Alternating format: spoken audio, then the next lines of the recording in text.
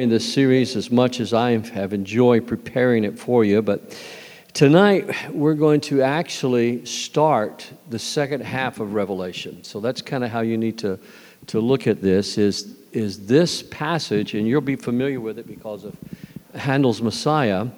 And honey, will you take this for me? Thank you.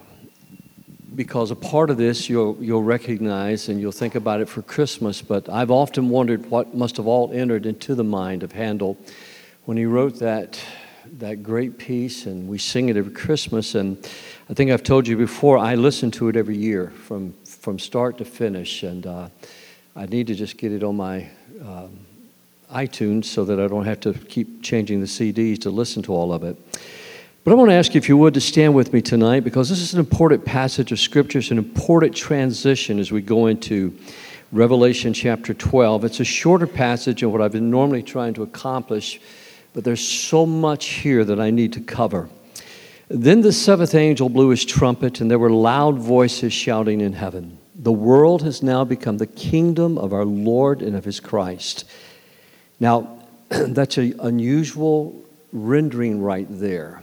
It's the only time in the book that Lord is used of God and not of Jesus. There's one other time in the New Testament when it's used of God. So what you're seeing, it's very Trinitarian, but what you're seeing here is a huge transition. And for us in our Western world, we may not always catch those transitions, but now you're seeing this is like a battleship making a hard right turn, or an aircraft carrier making a hard right turn. If you're not hanging on, then you're going to get thrown off. Now, we've had someone, he's not here tonight, has been commenting. He said, until this series, I've never really understood Revelation, and I just avoided it. Well, tonight is one of those turns, and if you're not careful, it'll throw you, because now you're about to enter into some really the literature that gets so much attention in movies and television and things of that nature. So, very important, this little transition. The world has now become the kingdom of our Lord and of his Christ, and he will reign forever and ever. Well, the 24 elders sitting on their thrones, we've talked about that already in the series, before God fell with their faces to the ground and worshiped him, and they said, "We give thanks to you, Lord God, the Almighty, the one who is and who always was." And now you notice another transition you need to catch hold of. It's not the one who is, the one who was, and the one who is to come. It's the one who is and the one who was. And right now we're seeing the appearing of our Lord prophetically and the second coming of the Lord. The one who is and who always was, for now you have assumed your great power and have begun to reign. The nations were filled with wrath, but now the time of your wrath has come. It is time to judge the dead and reward your servants, the prophets, as well as your holy people, and all who fear your name, from the least to the greatest. It is time to destroy all who have caused destruction on the earth. And then in heaven, the temple of God was opened, and the ark of his covenant could be seen inside the temple. And lightning flashed, and thunder crashed and roared, and there was an earthquake and a terrible hailstorm. Father, we thank you for the promise of your coming. We can't wait until Jesus returns. Lord, when King Jesus returns, as the song says, he will show his righteous love to every man. Wars and strife will all be past. There will be peace on earth at last. Lord, I ask you, as we begin to study this imagery and the violence that follows and all of the things that happened, help us to remember, God, you are in control. You are in control. And so now, Lord, we ask you, just give us eyes to see, ears to hear, and hearts that are set upon being completely and totally passionate followers of Jesus Christ. For it's in your name I pray. And everyone said, amen. God bless you. You may be seated tonight. When the apostles preached and they talked about the last days, the apostle Paul, the apostle Peter, they would talk about that we are living in the last days now, and we are. Jesus' birth, his death, his resurrection, and his ascension back to heaven, all of that began what in the Bible is known as the last days. Of course, we have already looked in this series of messages at a time that is to come that is known as the day of the Lord. And we're in that time now, that day of the Lord, prophetically speaking, here in the book of Revelation.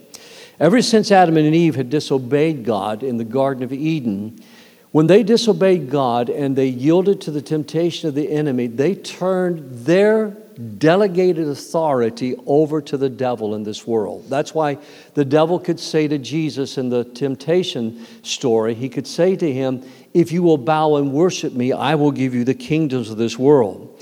What we know today is sin was passed on to every one of us because of Adam and Eve's sin in the Garden of Eden. And every one of us inherited, if you could think of it like this, a mutant gene. Every one of us inherited something in our personality and in our temperament that we have all sinned and we've all fallen short of the glory of God. Satan, as we've looked at again in this series, and we've talked about before, Satan was a fallen angel. There are many theologians. I confess to you, I don't know. But there are many theologians that believe that he actually led the praise and worship in heaven. What I do know is this fallen created being, this angel who rebelled against God, led a rebellion in heaven. A third of the angels fell. I was asked a question about this on the marriage retreat. How could they do that? God gave them the ability to choose, but God did not give them the right to choose. God gives you the ability to choose and the freedom to choose. That's another whole theological statement to get at. That's the reason there's no hope of repentance for the devil and his demons.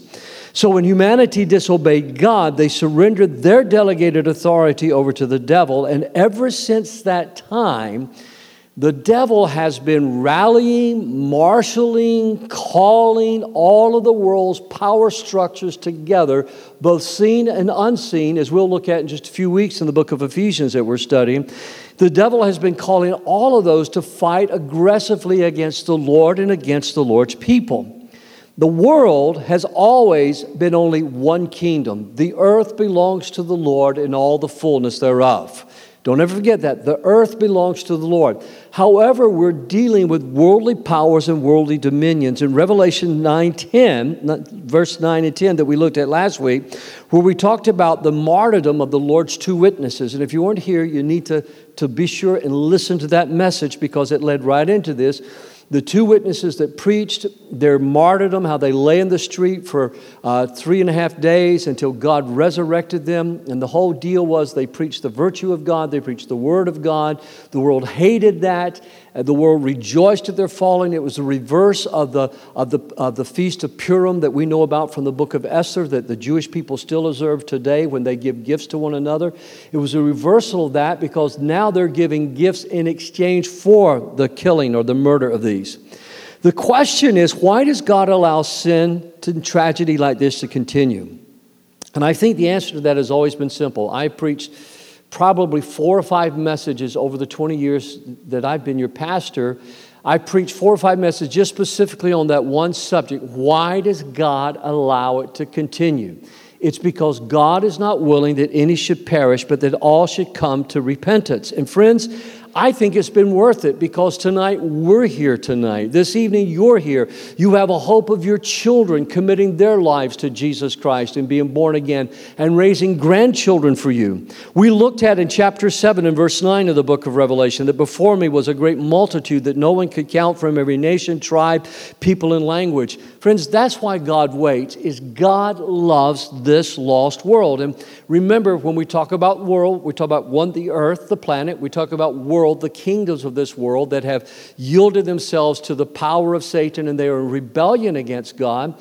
But when you also talk about world, you're not just talking about cosmos, you're talking about the people who inhabit this earth, that God loves them.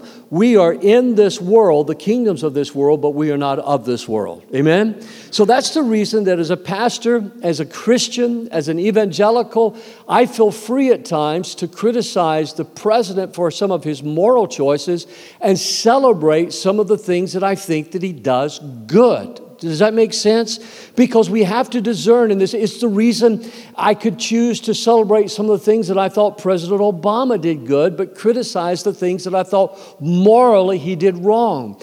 The Christian church and the pulpit can never be held captive by a political party or the kingdoms of this world. We are ambassadors of Jesus Christ. And that's what we have to remember. We're ambassadors of Christ.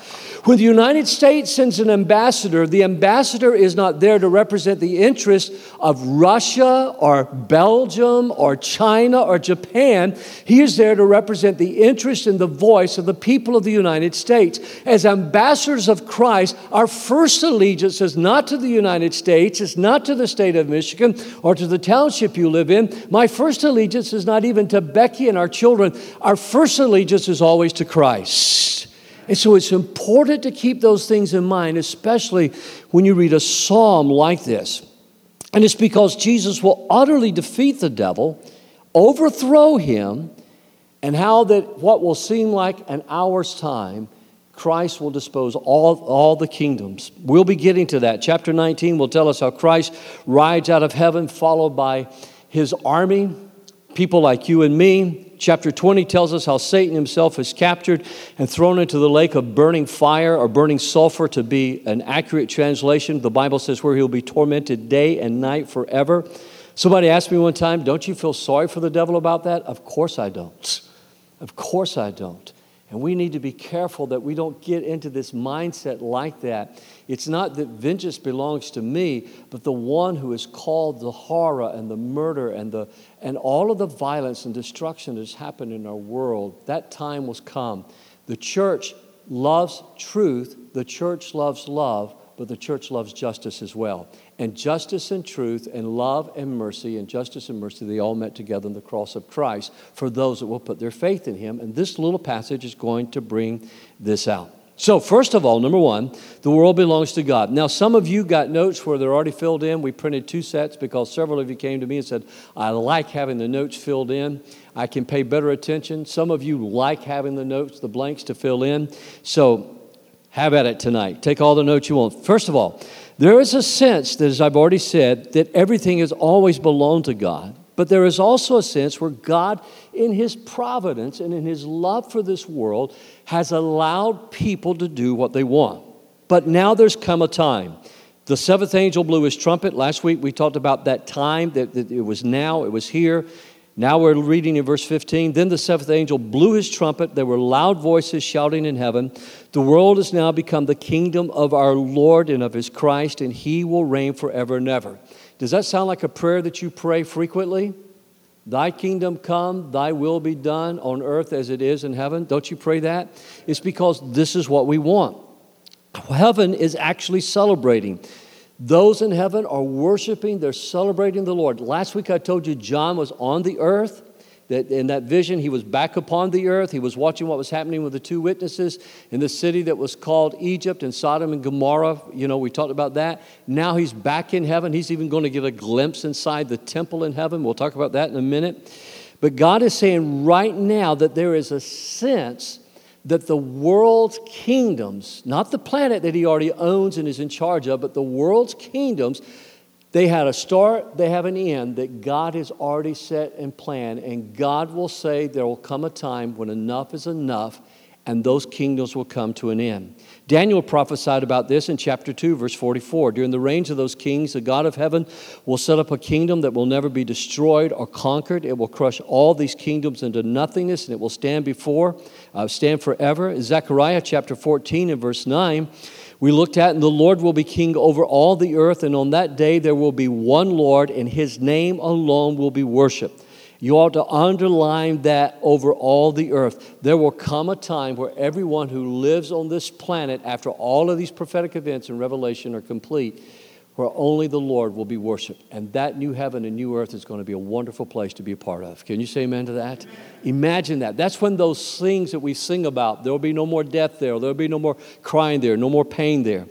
This first thing I want you to see under this point is that the announcement is made, Christ will return. This is when, Jesus said, no man knows the hour, no man knows the time, only the Father knows. We don't have a time, we don't have an hour given, and when people try to give you that, Revelation never gives you that time or the hour, it just gives you that assurance that it's going to happen.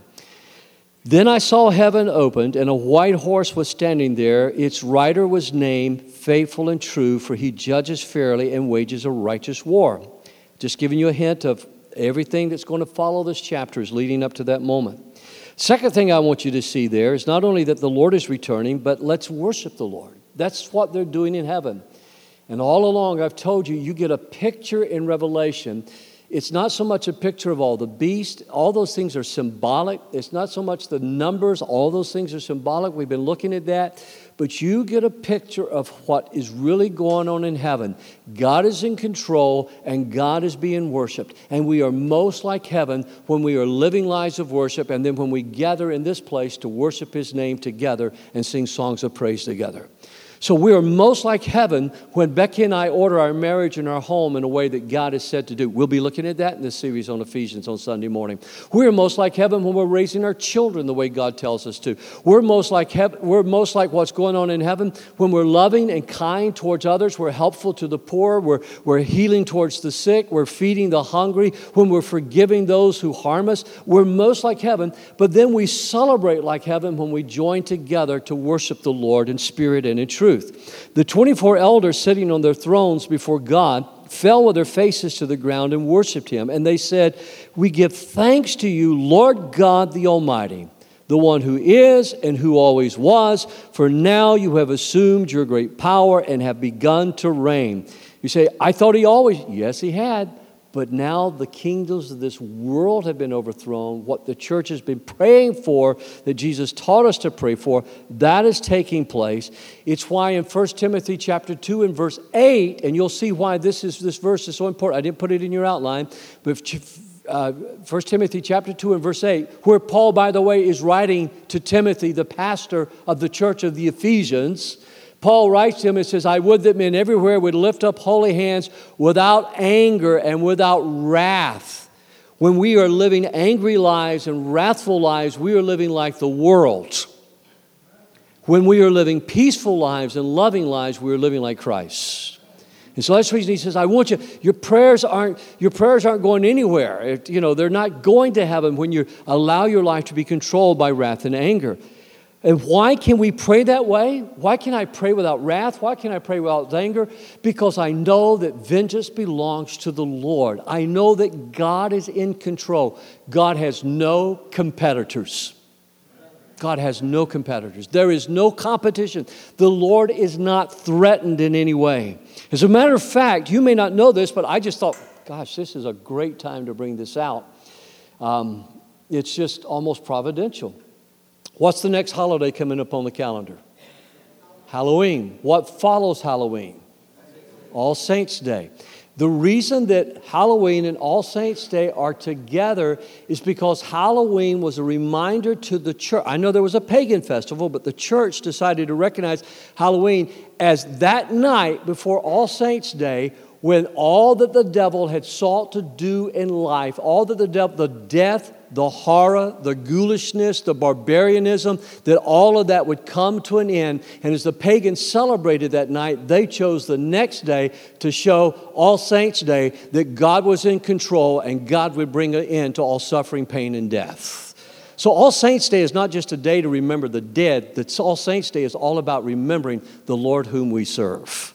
And so when I drive through my subdivision and I drive through my neighborhood and I see all of this ghoulish, bloody, galley stuff hanging around, I just remind myself, that may be the nighttime. That may be when the devil thought he had won, the night that Christ was crucified. But honey, you hang on. Resurrection Day is coming.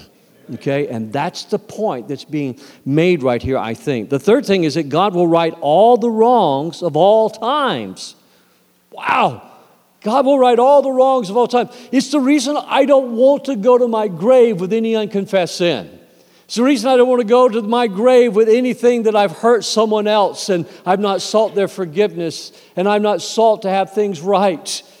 It's the reason that you want to live carefully before the Lord, because God is going to right all the wrongs of all times.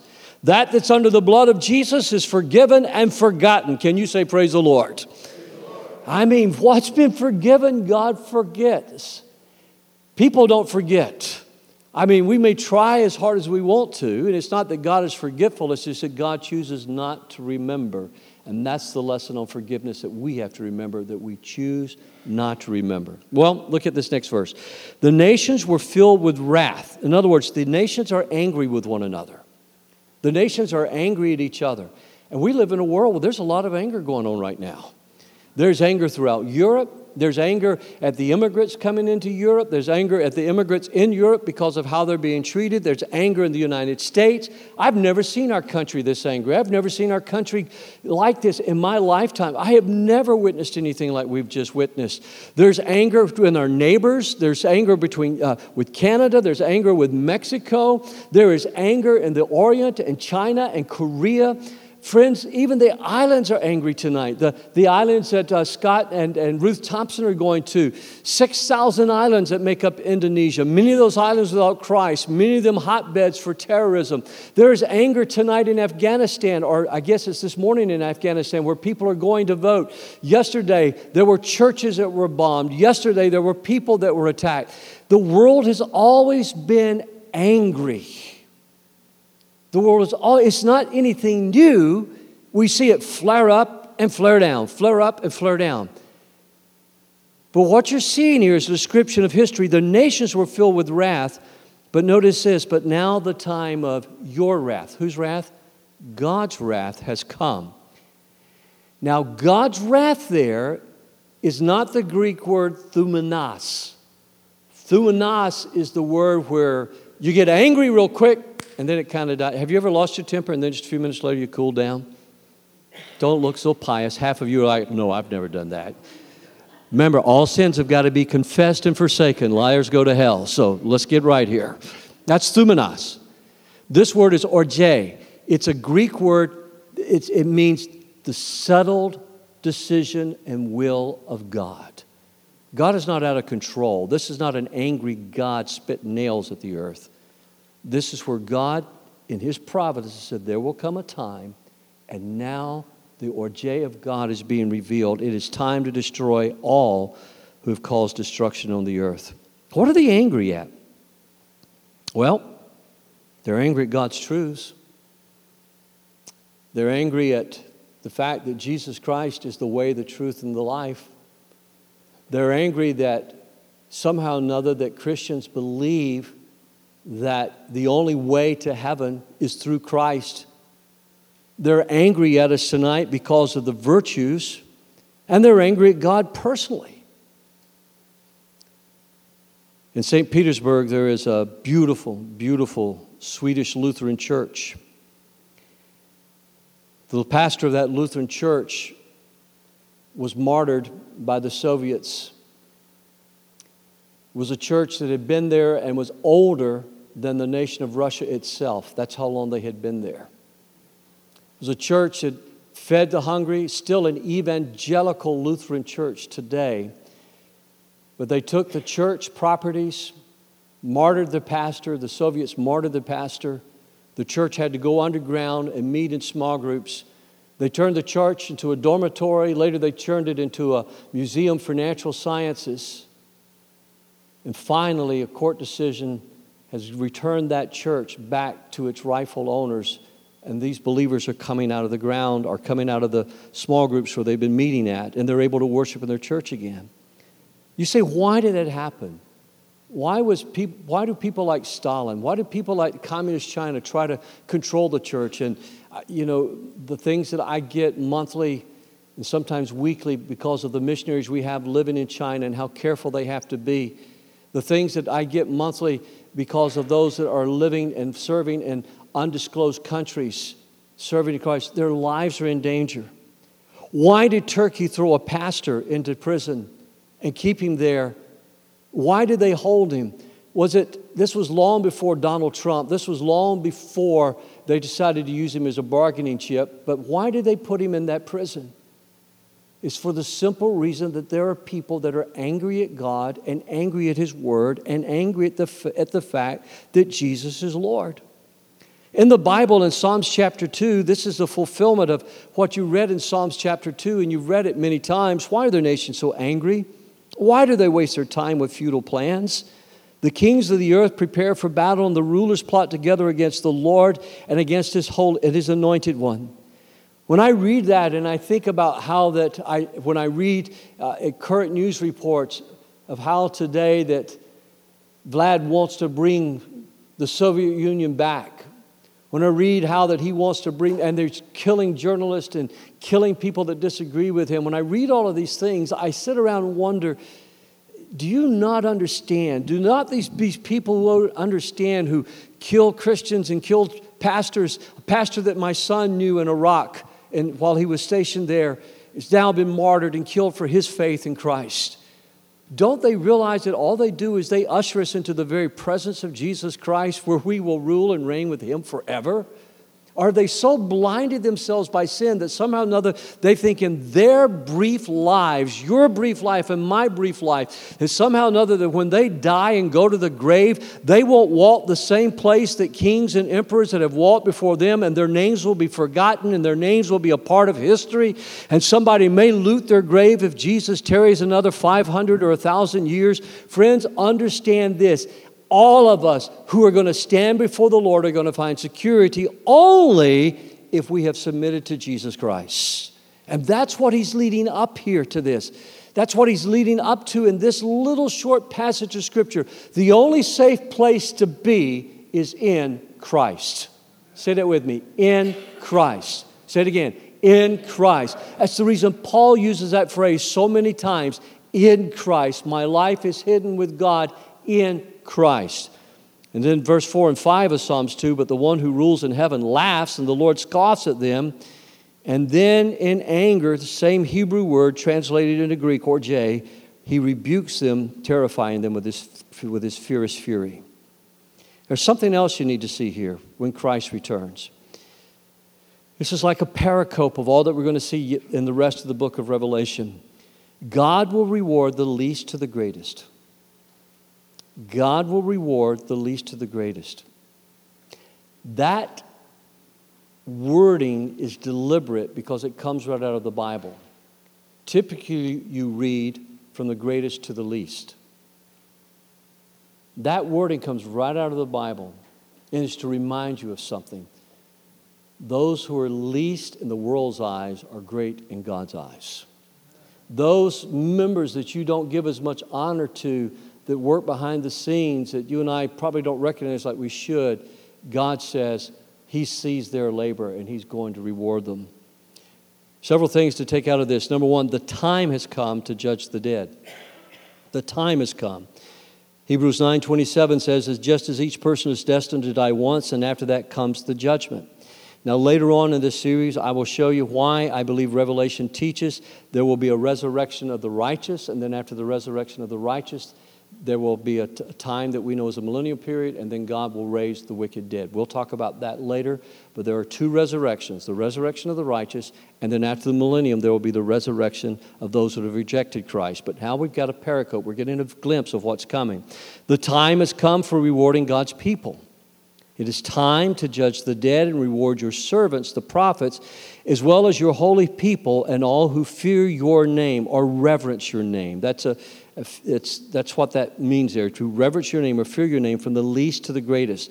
All of those who don't accept God's judgment against sin in Christ and choose to reject his amazing grace, those people are going to be rewarded, or they're going to be judged according to their rejection of Christ. The believers will be judged as well. Our works will be judged. Our fruit will be judged. It's the reason that we live with reverence for the Lord. I love my daddy. But this morning, while I was getting ready early this morning, I was thinking about Daddy, and I was thinking about this message, and I thought, man, when I did what Daddy wanted me to do and told me to do, I was never afraid of Daddy. Matter of fact, Daddy loved to reward. Daddy loved to bless. Daddy loved to congratulate. But if you violated Daddy's words,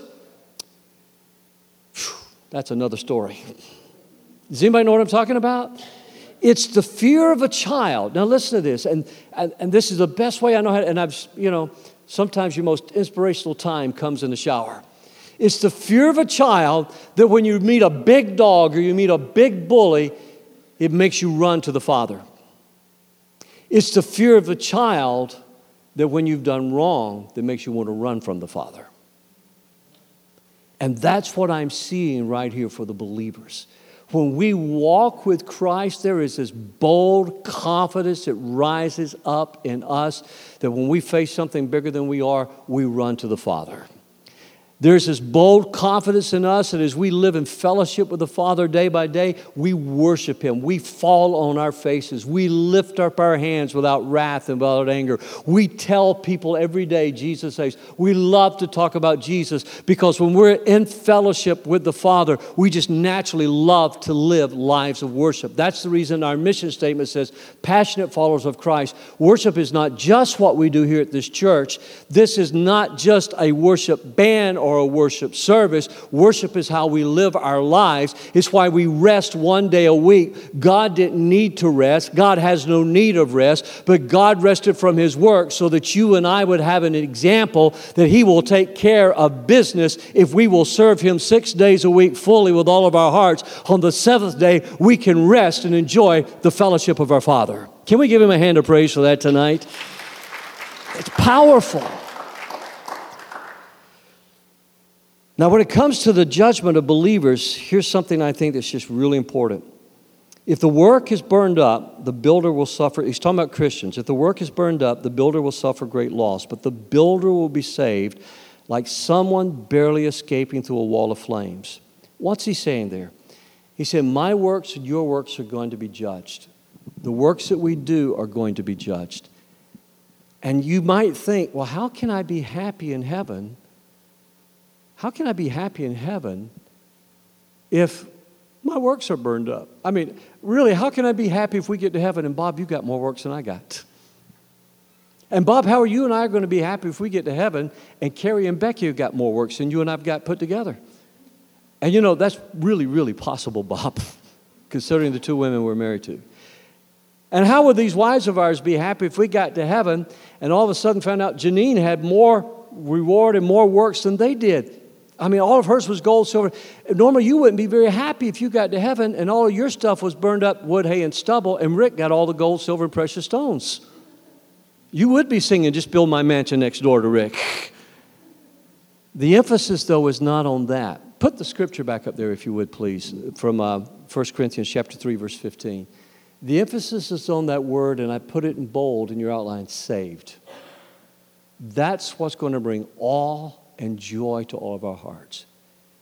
It's not that Paul is trying to tell you to earn something. It's not that Paul is trying to tell you work for a bigger crown. The emphasis is on being saved. However, Paul is recognizing what the book of Deuteronomy points out. I didn't put it in your outline. I did put it in your outline. I told him not to put it on the screen. But I want you later tonight to read Deuteronomy chapter 28, verse 1 through 14. It's in your outline. And the reason I want you to read that is the first half of Deuteronomy tells you how you're going to be blessed if you serve the Lord. Your children, your crops will be blessed. Your town, your fields will be blessed. The offspring of your herds and flocks will be blessed. Your fruit baskets and breadboards will be blessed. The Lord will conquer it. He says, when you obey me and you live in fellowship with me, this is the kind of life. But he tells his people in the second half of Deuteronomy that if you don't, this is how things are going to go for you. This is not about salvation. This is about the kind of life you get to enjoy now. Now, I have to tell you this because years and years ago, when I was taking Hebrew, my Hebrew professor had been incarcerated in a German Nazi camp, had been tortured for his faith. Wonderful, wonderful man. But he told me, he says, just as a Christian and as a young pastor, you need to study the African American church as well. And one of the things I found out in studying the African American church, this passage of Scripture really inspired the slaves and those people in America later in life after the Civil War when they were released and freed. Because, for instance, in the AME church, which began as a slave church, even slaves could become a deacon. Even slaves could become a bishop in the church. And those people whose bodies were owned by others and made to work in cotton fields and tobacco fields, when they were allowed to worship, they were recognized as a deacon, as a pastor, as a bishop in their AME churches. And they were learning and understanding, though somebody else owned them physically and worked them horrendously in fields under a hot southern sun, they knew God was in control. And that you might own their body, but you could never own their soul. And this has provided so much comfort for people down through the ages living in difficult places and difficult times. Times might be rough now, but no man owns my soul. No man owns my spirit. I am a child of God, whether you recognize it or not. Can we give the Lord a hand of praise for that? I think it's powerful. So the life lesson I want you to see here is God shows no favoritism. And I gave you a verse for that from Acts 10:34. Now I can wrap this up kind of quickly this evening. And honey, if you'll come on up to the piano. There's another passage here in verse 18 that I want you to look at. This planet we live on, Earth, it's a temple where we live under God's rule and grace. This planet we live on is a temple. And that's how you have to think of the earth. God created the earth to be your home. God created the earth to come and dwell with us and dwell among us. God has some harsh things to say to people here who are destroying the earth. It's time to destroy all who have caused destruction on the earth. We have, from the very first chapter of Genesis, and remember I told you, if you want to understand Revelation, you've got to understand Genesis. We have a divine mandate. We are stewards of this earth. The earth doesn't belong to us. It doesn't belong to the devil. It belongs to God. God made us stewards of it. It's what we do with the earth that matters. It's how we use the earth. God said, let's make man in our image to be like us. They will rule over the fish in the sea, the birds in the sky, the livestock and all the wild animals on the earth, and the small animals that scurry along the ground. We're living in a time of some big ecological changes. We're living in a time of some people who have got this all wrong. In this ecological change that we're living in, this verse speaks to me. It's a reminder that I'm called to steward and use this earth productively, but I'm called to steward this earth and protect this earth as a garden keeper. Does that make sense to you? We're being most like God when we take good care of our lawns, when we take good care of our highways, when we take good care of our rivers and our lakes. Man is created in the image, let me rephrase that. Human beings are created in the image of God. And being created in the image of God means that we're capable of much more. We don't have to settle for the destruction of the earth. I grew up in school seeing all the horrible pictures of Lake Erie. I remember when it caught on fire. And I drove out to Lake Erie just the other day just to think about this and pray over this passage of Scripture. And there I saw wildlife back in abundance when I remember there was not supposed to be any wildlife. When I Googled, an endangered species have come back to thrive in the Great Lakes series. People swim in the Great Lakes now. People eat the fish in the Great Lakes. And what a horrible thing it was to come home this summer and then find out that some company, with all the work that has been done of people to steward the Great Lakes, somebody was dumping chemicals in the river that was poisoning the fish and poisoning the waterways again. We have a right as citizens to speak out about that because we are stewards of the earth. But then we have to be careful, because there are some people who do not believe that we are stewards of the earth. They believe that the earth itself is Lord. There are people who worship the planet. There are people who refer to Mother Earth. And friends, they're not just those weird people you see dancing around like they're in a pagan festival somewhere. These are people that are in universities. These are people in politics. Go all the way back. James Watt was a member of an Assemblies of God church in Colorado that Becky and I are both very familiar with. When he was Secretary of the Interior, and he was drilled by an activist senator from Oregon. And he said, ask him, he says, Mr. Watt, will your belief that Jesus Christ is coming back again, will it affect how you take care of the interior? Well, that's like asking, am I going to beat up my wife tonight? I mean, that's a leading question. It's like trying to throw somebody a curveball. James Watt writes in his book, you can still find it at abooks.com. He writes in his book how he had made a decision that he would not try to defend his faith in politics. He tried to keep his faith and politics separate. And so he refused to answer the question. And what that did, and as much as I respect and liked Mr. Watt, what that did is it gave the enemy's cause to say that Christians don't care about the earth.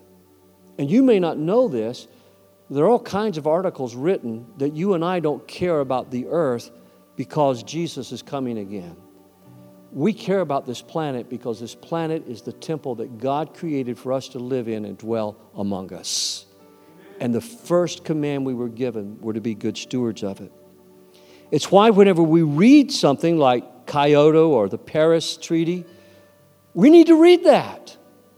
We don't just need to trust the talking heads on CNN and Fox News and CBS News to tell us what to think. We need to read that. And there are good summaries, if you can't read all that come from places like Creation Care and from very good Christian organizations like Christianity Today, for instance. Because you have to ask yourself, will those policies work?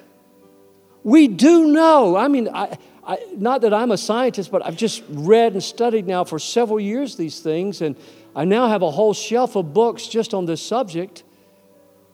We do know there are 1,500-year cycles that we go through of warming and cooling. We do know that the warming of the earth happens before the carbon dioxide increases in the atmosphere. We know that. It's not that carbon dioxide increases the warmth of the planet. It's that the solar flares cause the sun to warm the planet, and the planet gets warmer, and therefore, when things get warmer, things grow bigger and grow better. And so then the carbon dioxide. But is that all bad? Trees breathe that carbon dioxide. They store a lot of it. Is it all bad? If you look at the globe, most of the landmass where people live is north of the equator. If we could feed more people, that would be a good thing, wouldn't it? Oh, but we might lose New York City and New Orleans and Miami. Well, that might not be such a bad thing. No, I'm teasing. I'm teasing. You know, but you can see these cycles. Study the history of Greenland. So you can't just look at this and go, oh, every company that's a chemical company or an oil company or a timber company or a paper company is a bad company. Because if you do what Kyoto and Paris says, you're going to keep the third world, you're going to make it poorer and more unhealthy than what it is already. I've walked there. I've sat in their huts where they use dung, where they take all of the draft animals, the cows and the horses, and they press it together with their hands and put it on sticks. It's unhealthy. Children are sick. They produce more carbon dioxide because they burn all the trees. I've seen total landscapes denuded. But if we don't... Now I got to settle down because I get really agitated about this. Because we don't think and do our own research, we allow somebody from Fox or CNN to tell us what to think. We need to read ourselves. You say, well, I'm too busy to read. No, you're not. Get a good summary and from somewhere trusted, and I can point you to places. We got good people here in the church who know more about this than I do. And then finally, tonight, and I've got to close, I gave you several verses to look at there later. There's no sin. There's a peculiar passage here. There's no sin, actually, there's no barrier between the redeemed and God. He is always with us. I've got to close, so let me just address this quickly. Then in heaven, the temple of God was opened, and the ark of his covenant could be seen inside the temple, and lightning flashed, and thunder crashed and roared, and there was an earthquake and a terrible hailstorm. The fireworks always follow when you see the glory of God. Amen? Now, last week I told you, I was real clear about this, the temple may be rebuilt in the last days in Jerusalem, but the church should not be a part of helping rebuild that temple. The sacrifice has been made in Christ already, okay? We don't need to see the sacrifice of bulls and blood and goats and things like that. But now you're going to see, and this is where, again, remember I said you're taking a hard right, coming back to the beginning. Because when we get to the end of the book of Revelation, you're going to see where the Bible says, there is no temple, for the Lord is the light. The Lord is the temple. And you go, what gives? Why is there a ark here and a temple here? And at the end of the book there is. This is symbolic. The ark represented the promises of God and the presence of God. It was symbolic of the promises of God, and you go ahead and put the other one up as well, and the presence of God. The mercy seat, the promises of God. The ark, the very presence of God.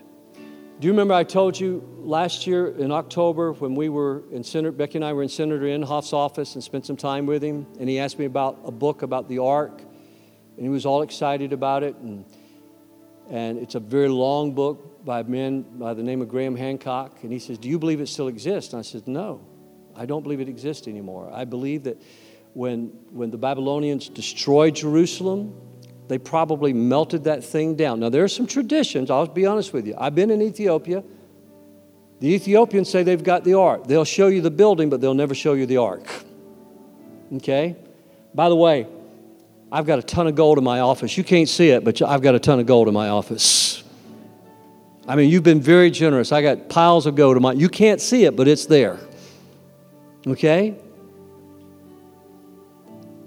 There's another saying that the Essenes took and hid it in a cave and that it's going to be brought back out. The Jewish people look for that ark constantly. Okay? The Bible says in the book of Jeremiah that it was no more. It was destroyed. The Babylonians probably melted it down for gold. The ark is symbolic of the promises and the presence of God. You're making a hard right turn here. Things are about to change. History is changing. The end of time is upon us. Jesus Christ has returned. There is no need for the Ark of the Covenant. Jesus is our Ark. Remember what I said about being in Christ? When you were in the ark, you were safe from the flood. When Jesus was in the ark of Mary's womb, he was being birthed and brought into this world. When you see the word ark, you're always talking about a place of promise and presence. Jesus was the promise of God, the Redeemer of all the earth, and the ark is fulfilled in Christ. Can we give him a hand of praise for that tonight? We are in Christ. He is the ark of safety. Father, in the name of Jesus, we love you so much. I pray that we will worship you and celebrate you. And as we begin now to look at the beast and the false prophet, all of these things that seem to get people so agitated, I pray, give us eyes to see and ears to hear, and always remember whatever's happening in the news or in the world, God, you are in control. Come soon, Lord Jesus. In your name I pray. Amen. If you got any questions, I'll be glad to try and answer them tonight. I'll stick around for a little while, okay?